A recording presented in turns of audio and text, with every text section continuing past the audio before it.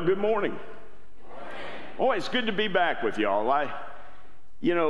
It's hard to believe it was 3 years ago that Derek was called as pastor of this church. And before then, I was the B team interim pastor, which meant I preached on Sunday nights. And I enjoyed being here so much. It was always fun. First of all, it's a beautiful drive from Chattanooga to here. And it was always so much fun to come down and to be with y'all. I always enjoyed being in fellowship with y'all. I grew up in a town that's kind of like, I say I grew up in a town that's like Lafayette. I grew up out in the country near a town like Lafayette. And so it's always good to kind of come back home. And I'm so glad that Chris Coates is here today. It's good to have Chris and Nancy and their kids here. Chris and Nancy have been missionaries. They have served on church staff all over Chattanooga. And we're glad that you could take some time off today to be here with us, Chris, and appreciate you and thank the Lord for you. Not only is he a great minister, but he's a good friend, and I appreciate you. So it's kind of fun to work with you today, and thank you for being here with the B-Team Preacher. But it is good to be back with you. I want you to turn in your Bibles to the book of Matthew, chapter 25.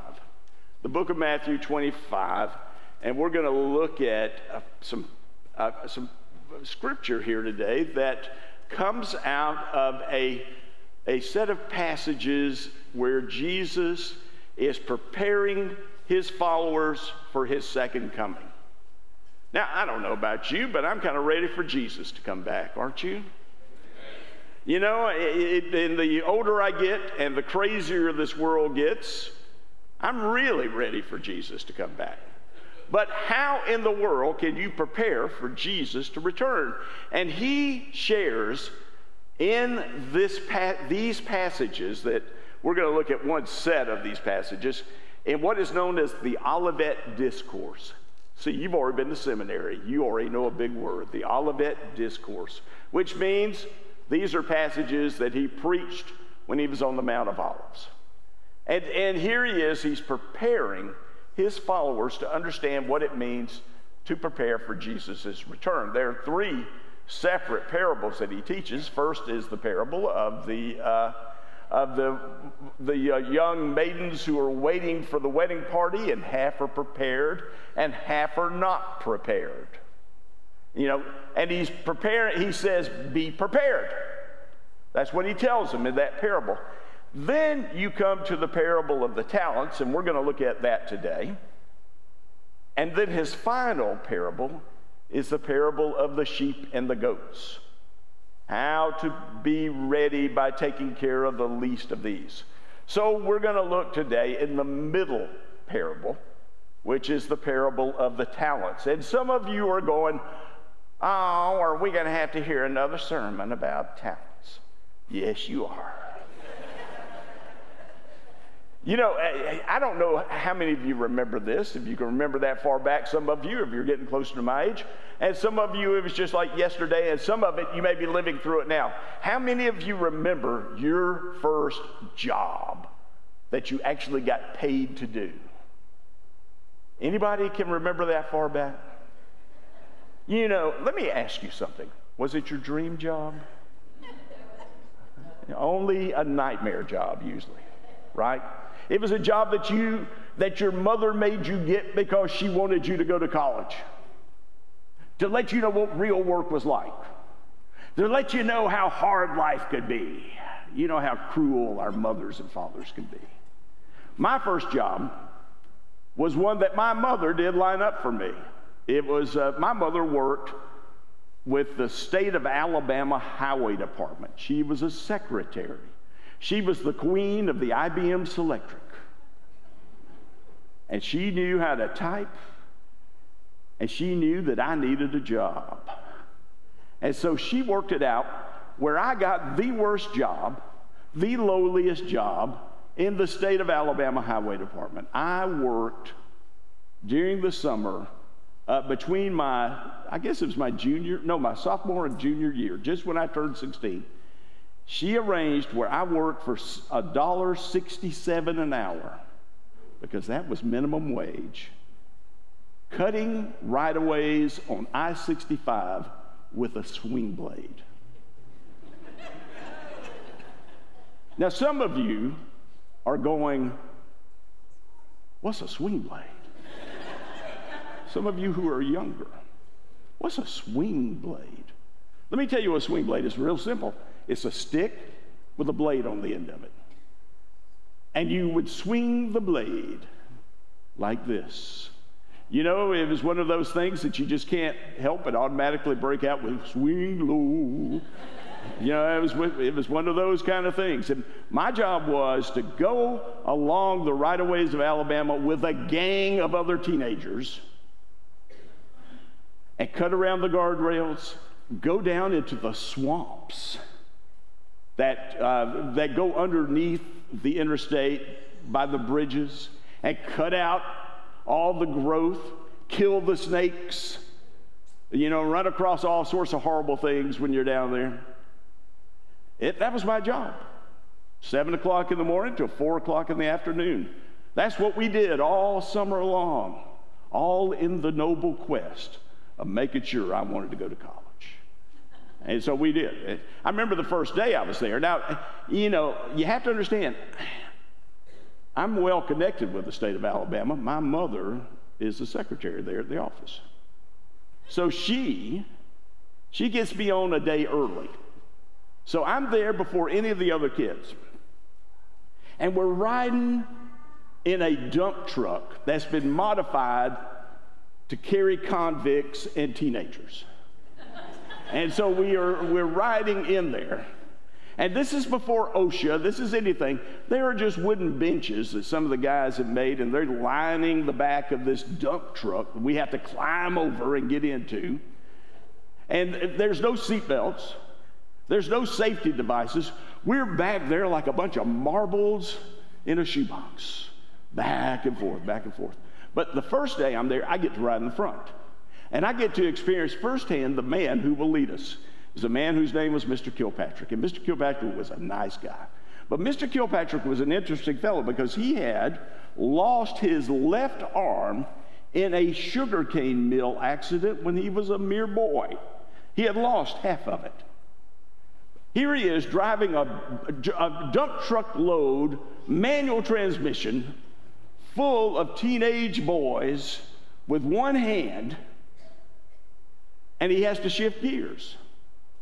Now that's an interesting thing, just normally. But Mr. Kilpatrick had a real problem. He smoked cigarettes. Now it gets worse, because I can just know what you're thinking. Well, he just smoked cigarettes. It's terrible. No, let me tell you, he didn't just smoke cigarettes. He was one of those kind of guys like your granddaddy. He rolled his own cigarettes. And he rolled his own cigarettes when he wanted to roll his own cigarettes. He didn't think of anybody's safety. He only thought of his own smoking habit. And so we're going along about 55 miles an hour. I'm sitting in the front seat. I watch Mr. Kilpatrick put that nub of his arm there in the steering wheel. He takes his other arm. He pulls out a piece of paper. He takes out Prince Albert in a can. Now, if you don't know what that is, ask your parents. It's tobacco. And he would put that piece of paper between his arm, right here in the cuff of his arm, and he would pour the tobacco in, then take it, lick it, light it, and smoke. That's the kind of guy we worked with. Well, the first day I was there, now don't get me wrong, Mr. Kilpatrick is a nice guy. He's just an old man. That's just what he did. That's how he's lived his life. And the first day he drops me off. He says, Dennis, this is your first day here. I got to go down to the rest area. I'm going to drop you off here. And here is a high bank. I want you to take your swing blade, and I want you to cut the brush off of that bank. Now, folks, let me tell you, it's as high as the ceiling of this church. It's a steep bank. You see them on the interstate, you don't think anything about it. Until you stand on the side of the interstate, you look up and you realize, I've got a job to cut that. Now, I don't think Mr. Kilpatrick really expected me to cut the whole thing. I just didn't think that. Why would he do that? That's a lot of work to do. And after all, I'm a teenager. But he drops me off, and I think to myself, you know, this is really tempting. And only for those of you who have broken down on the interstate, or you've actually done something like I did, which was work on the interstate, you don't realize the temptation there, because this is on the side of a overpass. There's a bridge that goes across. I could cut and work, and it is hot, and it is humid, and it is nasty out there, and I could cut all this brush, or I could climb up underneath the bridge, because high underneath the bridge is a shelf, and on that shelf it's as cool as a cave, and you could sit up there and sleep, you could rest, you could do whatever you want. But I think to myself, my mother is back typing away. I know at 4 o'clock when we pull in, she's going to come out, and she's going to find Mr. Kilpatrick, and she's going to say to him, "How did Dennis do today?" And there's one thing I didn't want him to say. I didn't want him to say, "You know, Christine, he just slept under the bridge most of the time I was gone." So therefore, I worked. And I worked for hours. It seemed like he was never coming back. But finally, I reached the peak of it. I had cut that whole side of the bank with a swing blade, not stopping, not falling to temptation and crawling under the shade. I worked because I knew at 4 o'clock I wanted to be found faithful. Now, I'll tell you that story because it kind of ties into what we're looking at today. Hopefully you brought your Bible this morning. I want you, and I've already told you, turn to Matthew 25. Let's look at this parable. Matthew 25, beginning in verse 14. "For it is just like a man who is about to go on a journey. And he calls his own servants, and he entrusted his possessions to them. To one he gave 5 talents, to another 2 talents, to another 1 talent, depending on each one's ability. And then he went on a journey. Well, immediately the man who had received 5 talents went and put them to work, and he earned 5 more. And in the same way, the man who had earned 2 earned 2 more. But the man who had received 1 talent went off, dug a hole in the ground, and he hid his master's money." Now let's just break this down. Let's begin in verse 14 by looking at this word "it," for it. Now some of your translations would say "for the kingdom of God," because that's exactly what it is. For the kingdom of God is like a man about to go on a journey. Now who is this man? Well, this man is Jesus. Jesus is about to be taken up. When he tells this parable, he is on his way to die on the cross, to be resurrected, and to be ascended into heaven with his heavenly Father. So he says this, he paints this picture through this story with them, that he is a man about to go on a journey. And he calls his own servants and entrusts his possessions to them. Now, who are his servants?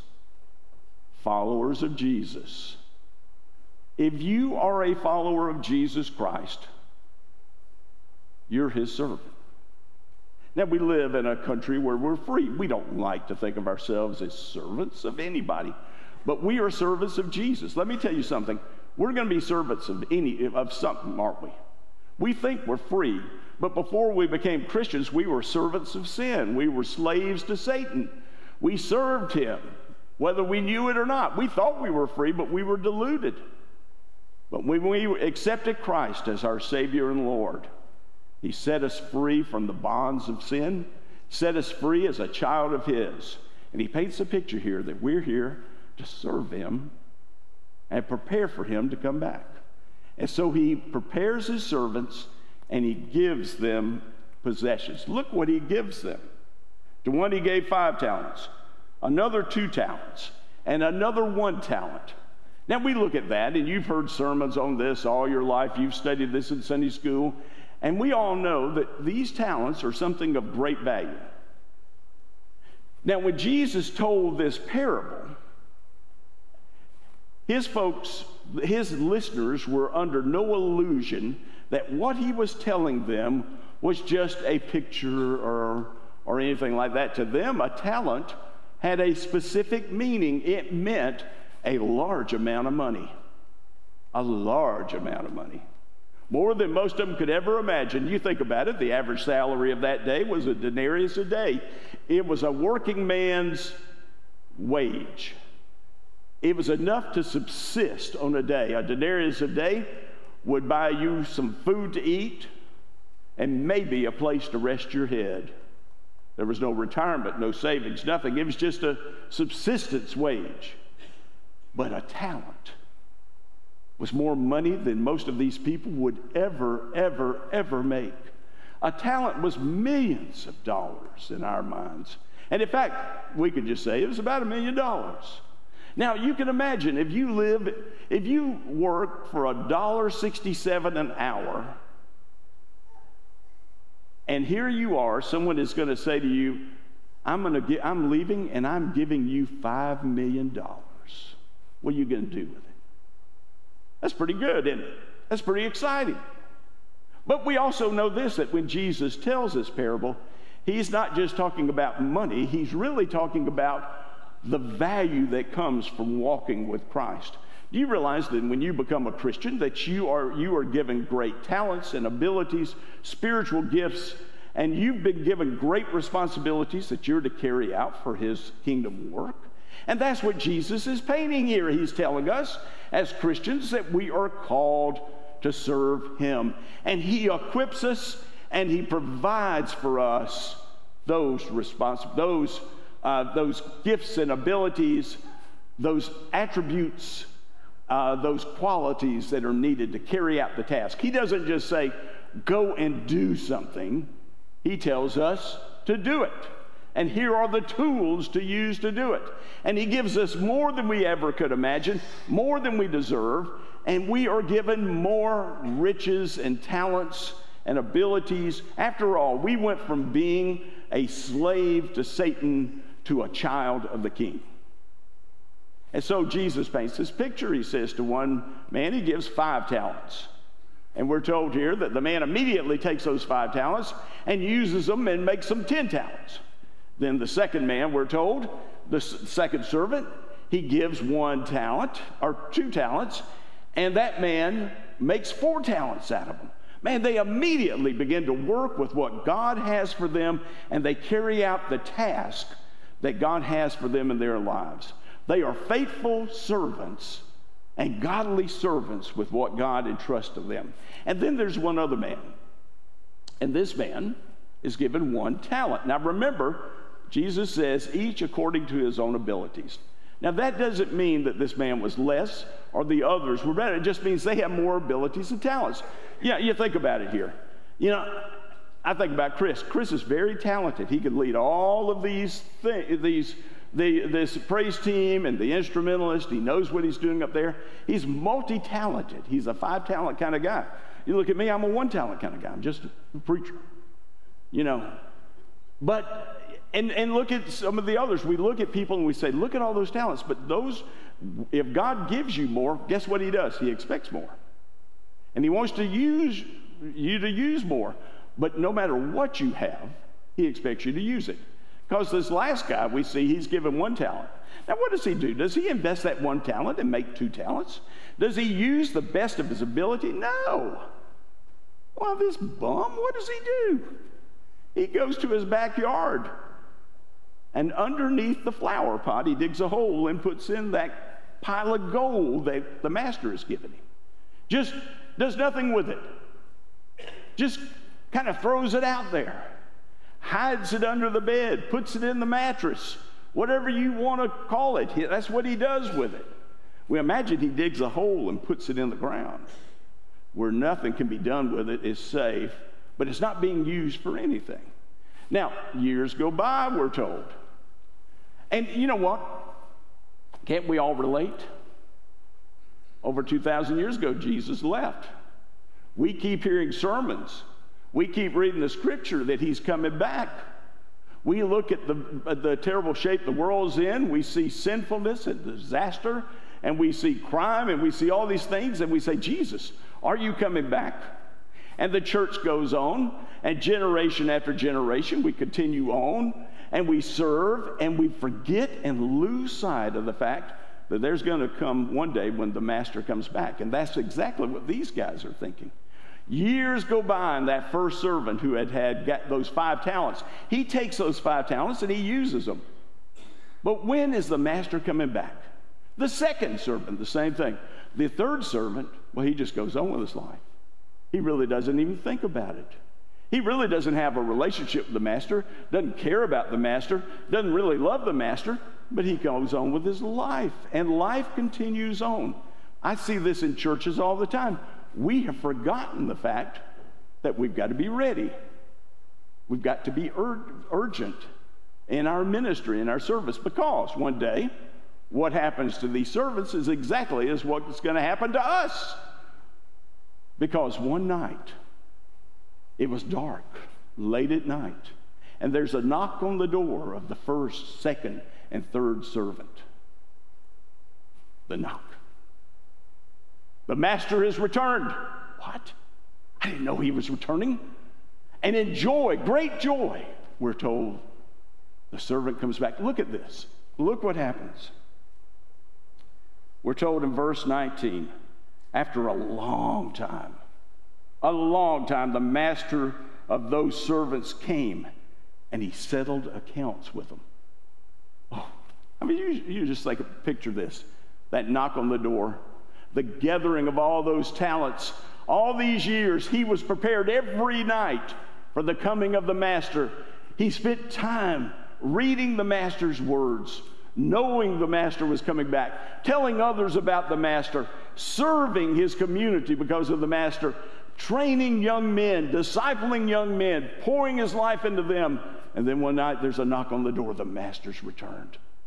And he couldn't wait to show him what he's done. He brings those treasures. He brings the lives that were changed. He brings the young men that he had discipled. He brings the families that were changed. He brings the communities that were impacted by the sharing of the word, and he brings them all from that humble beginning of just a small handful of treasures. He's doubled it. And he comes before the master. And look what happens. The man who had received the 5 talents approached, and he presented 5 more talents. And he said, Master, you gave me 5 talents. Look, I've earned 5 more talents.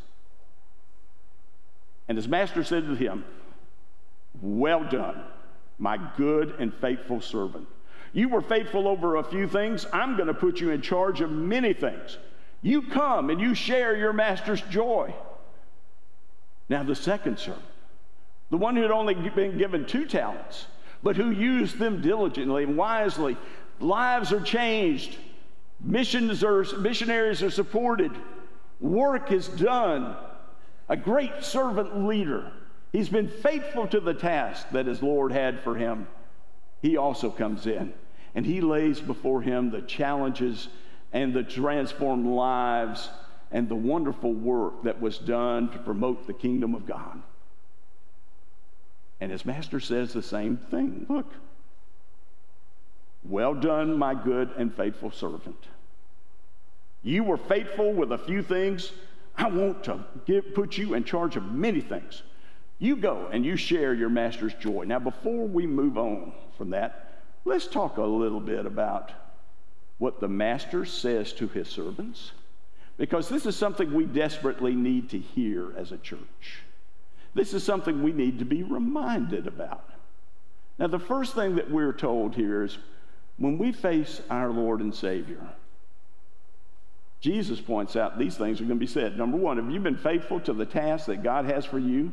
And you have been fruitful, and you have served the Lord, and you have been faithful to the task. He'll tell you, first of all, you imagine this. Here this servant, both of these servants, have knelt before their master.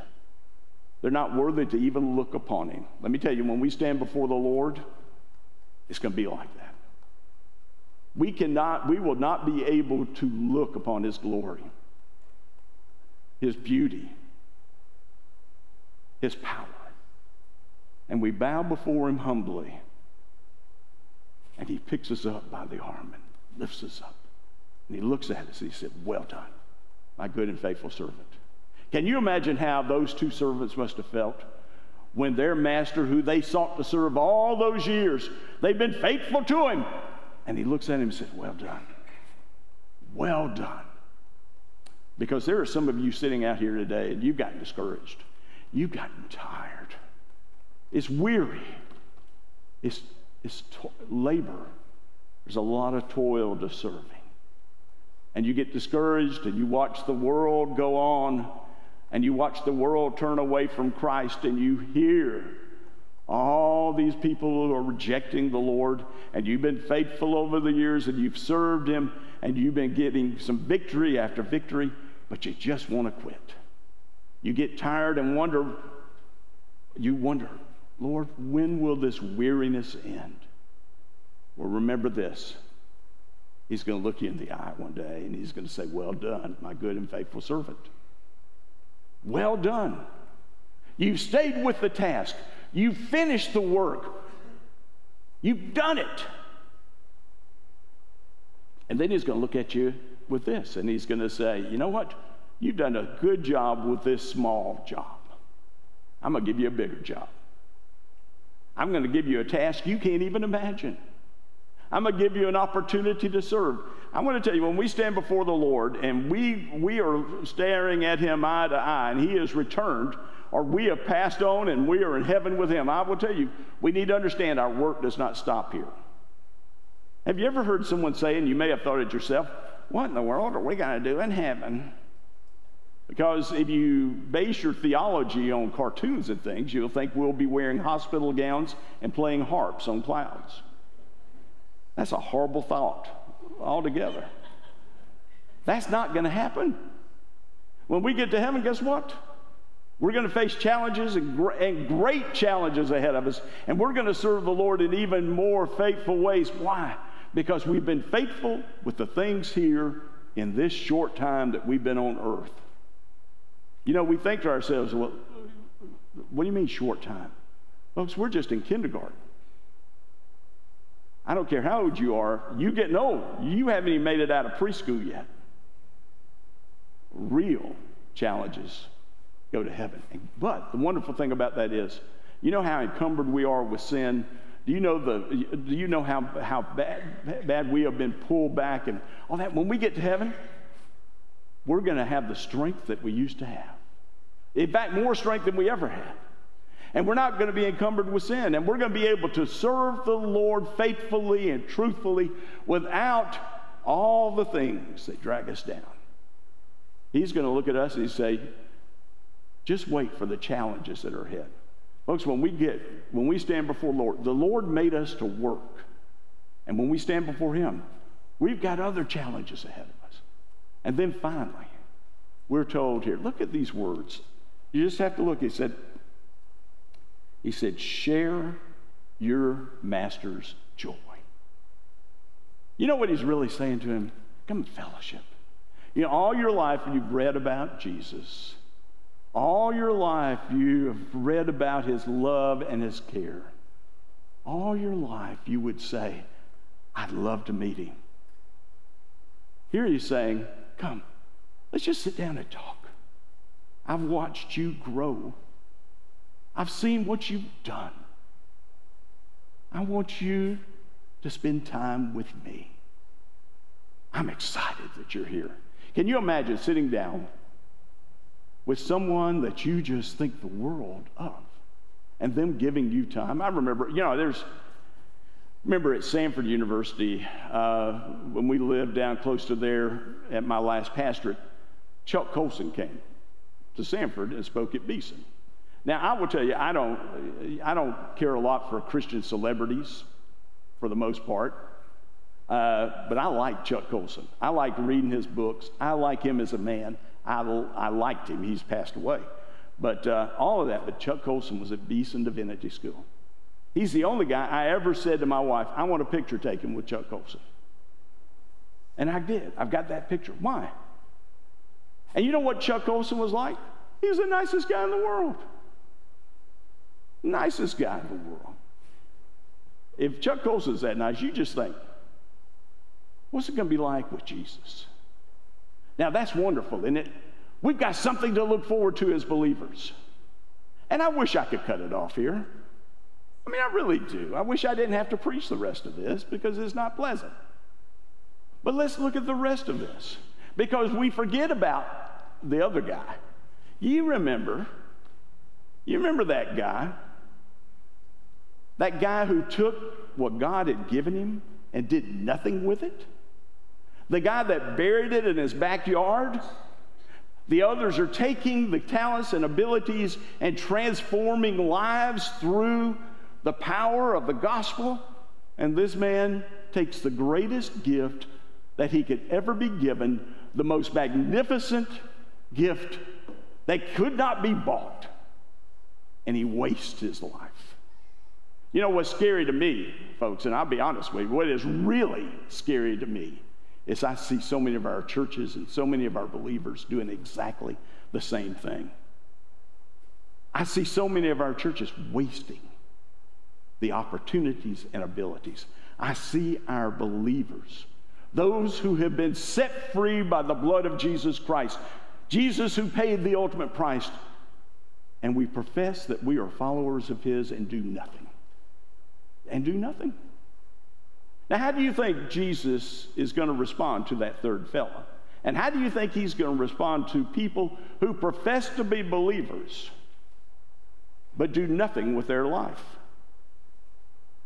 You know, we've been so desensitized to all this, we kind of think that Jesus is probably going to teach us like a Little League baseball coach does. Give him a participation trophy, you know? Let him just go on. Oh, I'm sure, you know, well, let's look at it and see how Jesus responds. Look at verse 24. The man who had received 1 talent also approached him and said, Master, I know you. You're a harsh man. You're reaping where you haven't sown and gathered where you haven't scattered seed. So I was afraid. And I went out and I hid your talent in the ground. Here, you take what is yours. Now, you remember how those first 2 servants came in? They came in and they bowed before their master. They were glad to see their master. They celebrated to see their master. Here we find this man, he's standing back. Here before him are the first 2. They're bowing before him, and he's back there just glaring. He's just looking at Jesus. He's looking at him with suspicion. These other 2 have a relationship with him. Honestly, this guy doesn't. Look how he describes Jesus. Now, these other 2 didn't describe Jesus this way. What did he say? He said, Master, you're a harsh man. This is Jesus. He's a harsh man. You reap where you have not sown. You gathered where you haven't scattered seed. And so I'm scared of you, and I hid my treasure in the ground. Folks, what does that tell you about this guy? First of all, he's not describing the same Jesus those other 2 are describing. It's almost like he doesn't even know him. Well, maybe that's what it is. He doesn't even know Jesus. He has no relationship with him. All he knows is Jesus gave him this vast treasure, and he's done nothing with it. Now, how does Jesus respond? Well, kind of like what I just said a few minutes ago. Some of us are saying, well, if this was going on today, most of us would have said, well, maybe you're right, I'm not perfect. Maybe I've let you down. That's not what Jesus says. And in fact, Jesus gets to the heart of the matter, because you know what? Jesus knows. He knows this man. He knows his heart. He knows the abilities and talents he's been given. How does Jesus respond to what he says? And his master replied to him, You evil, you lazy servant. Oh, if you knew where I reap where I haven't sown, and gathered where I haven't scattered? Well, then you should have at least deposited my money with the bankers, and I could have at least received my money back with interest when I had returned. Jesus is saying, listen, if that's the way you feel about it, why didn't you at least put it in the passbook savings account at the bank, where I could make 0.0% interest? I mean, that's pretty much what Jesus said. You didn't even do anything with what I've given you. Folks, let me ask you this today. What would you do with this man? Why is he like he is? You see, this man, he may cloak it with spirituality and self-righteousness, but the whole problem with this man is he's lazy, he's a slothful man, he has wasted his life, and now he's standing before God, and there's going to be judgment. What do we do with this guy? What does Jesus do with this guy? Where do we go from here? See, this is a danger for all of us. We live in a very affluent society. We've been Christians for many generations, many of us. We have grown up in a Christian culture. We have taken for granted all of these things, and we've forgotten the urgency of the message. We've forgotten what God has called us to do. We've forgotten about discipleship and evangelism. We think we hire our own staff to do that, when in reality, every one of us have a responsibility. We've all been given talents and abilities. We need to use those. I will tell you, sitting in a pew is not a spiritual gift. Complaining about the preacher over lunch is not a spiritual gift. None of those things. We're here to see lives changed. We're here to turn the whole world upside down. We're here to change with the power of the gospel. We are called to do that. It's not just staff. It's not just super Christians. It's all who are believers are called to serve. Some have more abilities and talents than others.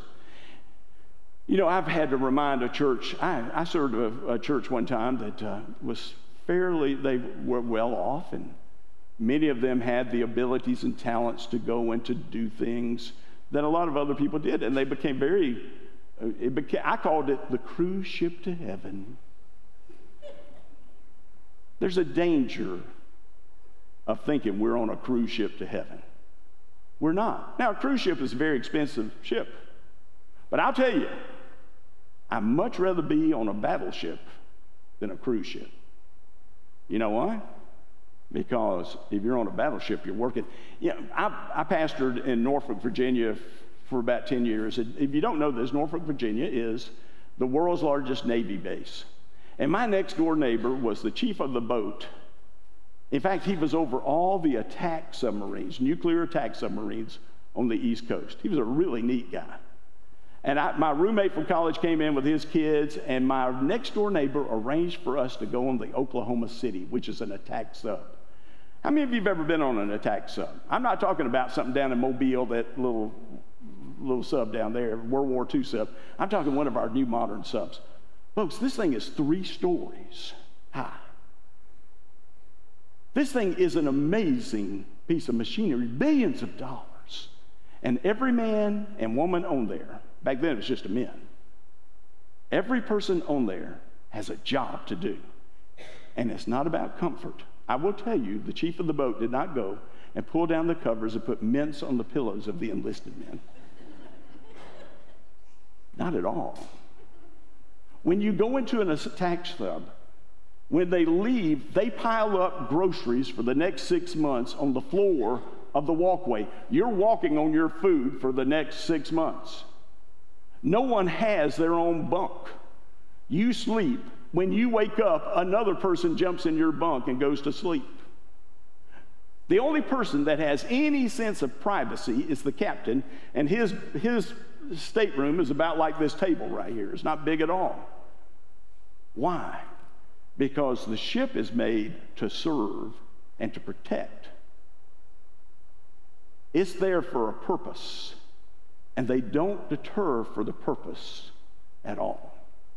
And you know, we as a church body, I believe, I'm not just talking about Lafayette First Baptist, I'm talking about all churches in America. We've been complacent, and I do believe we've forgotten why we're serving. We have a message to share, the only message that can transform the world. The only message that can change people's lives is the message of Jesus Christ. That's why the world does not want to hear it. That's why secularists attack. That is why you hear time after time, we don't want you to share that gospel with us. Why? Because it's the only thing that will change it. Folks, you look at what Jesus says here. Look what he tells this man. What's the end result of a wasted life as a believer?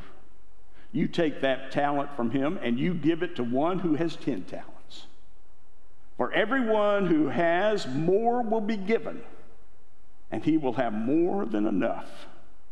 But from the one who does not have, what even he has will be taken away from him. And you throw this good-for-nothing servant into the outer darkness, where there will be weeping and gnashing of teeth. Now let me ask you where you are today. When you read the end of that, and you think about this, what are you doing with the talents and abilities that God has given you as a believer? You have to go back and ask yourself, first of all, why would you waste your life? Why would you waste what God has given you? And you have to say, where am I in my walk with the Lord? Let me ask you this today. How many of you, and only you and the Lord know this, where are you with your walk with the Lord? You know, I believe in once saved, always saved. I really do. I think if you have been radically transformed by the gospel of Christ, I believe you are a believer. But sometimes I believe that we have to examine our walk with God and have to say, have I truly surrendered my heart, my life, my soul, my all to him? Have I truly made him the master of the Lord, the boss of everything that I have? Have I truly said, I'll serve him? Or have we grown up in a culture where it was expected and accepted, and you come and you be a part?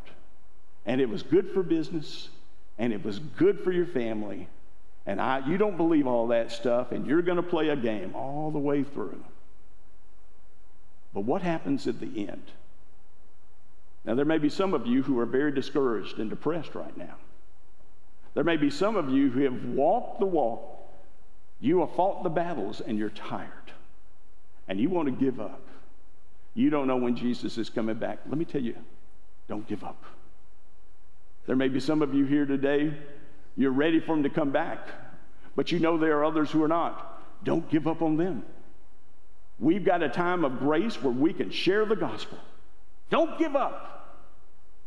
But whatever you do, be ready for him to come. We're going to have a time of invitation now. And if God is dealing with your heart, won't you respond to him? There may be some of you here today, you just need to have I guess the best way to put it is a come to Jesus meeting with him. You need to get things right with God. You need to get your salvation nailed down. You need to get your walk with him nailed down. You need to get serious about him.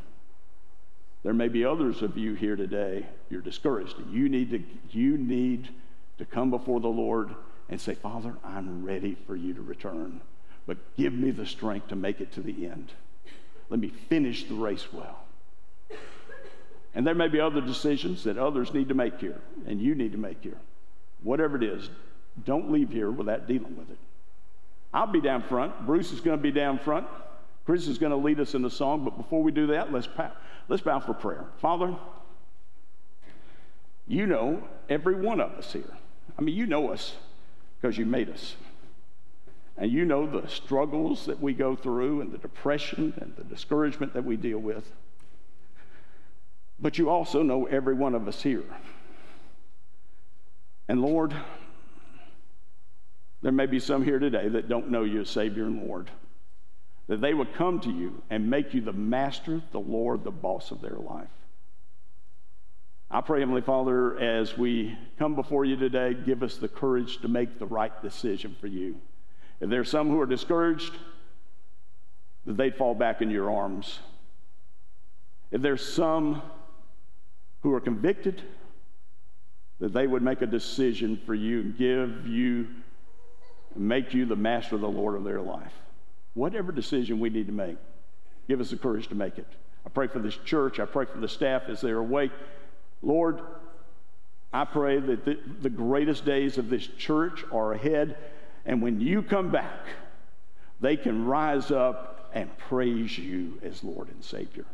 And I pray this in Jesus' name. Amen. Won't you stand with me? If God is dealing with your heart and you need to respond, won't you do so today? Bruce will be here. I'm here. You may need to come and get things right with the Lord. Do so today.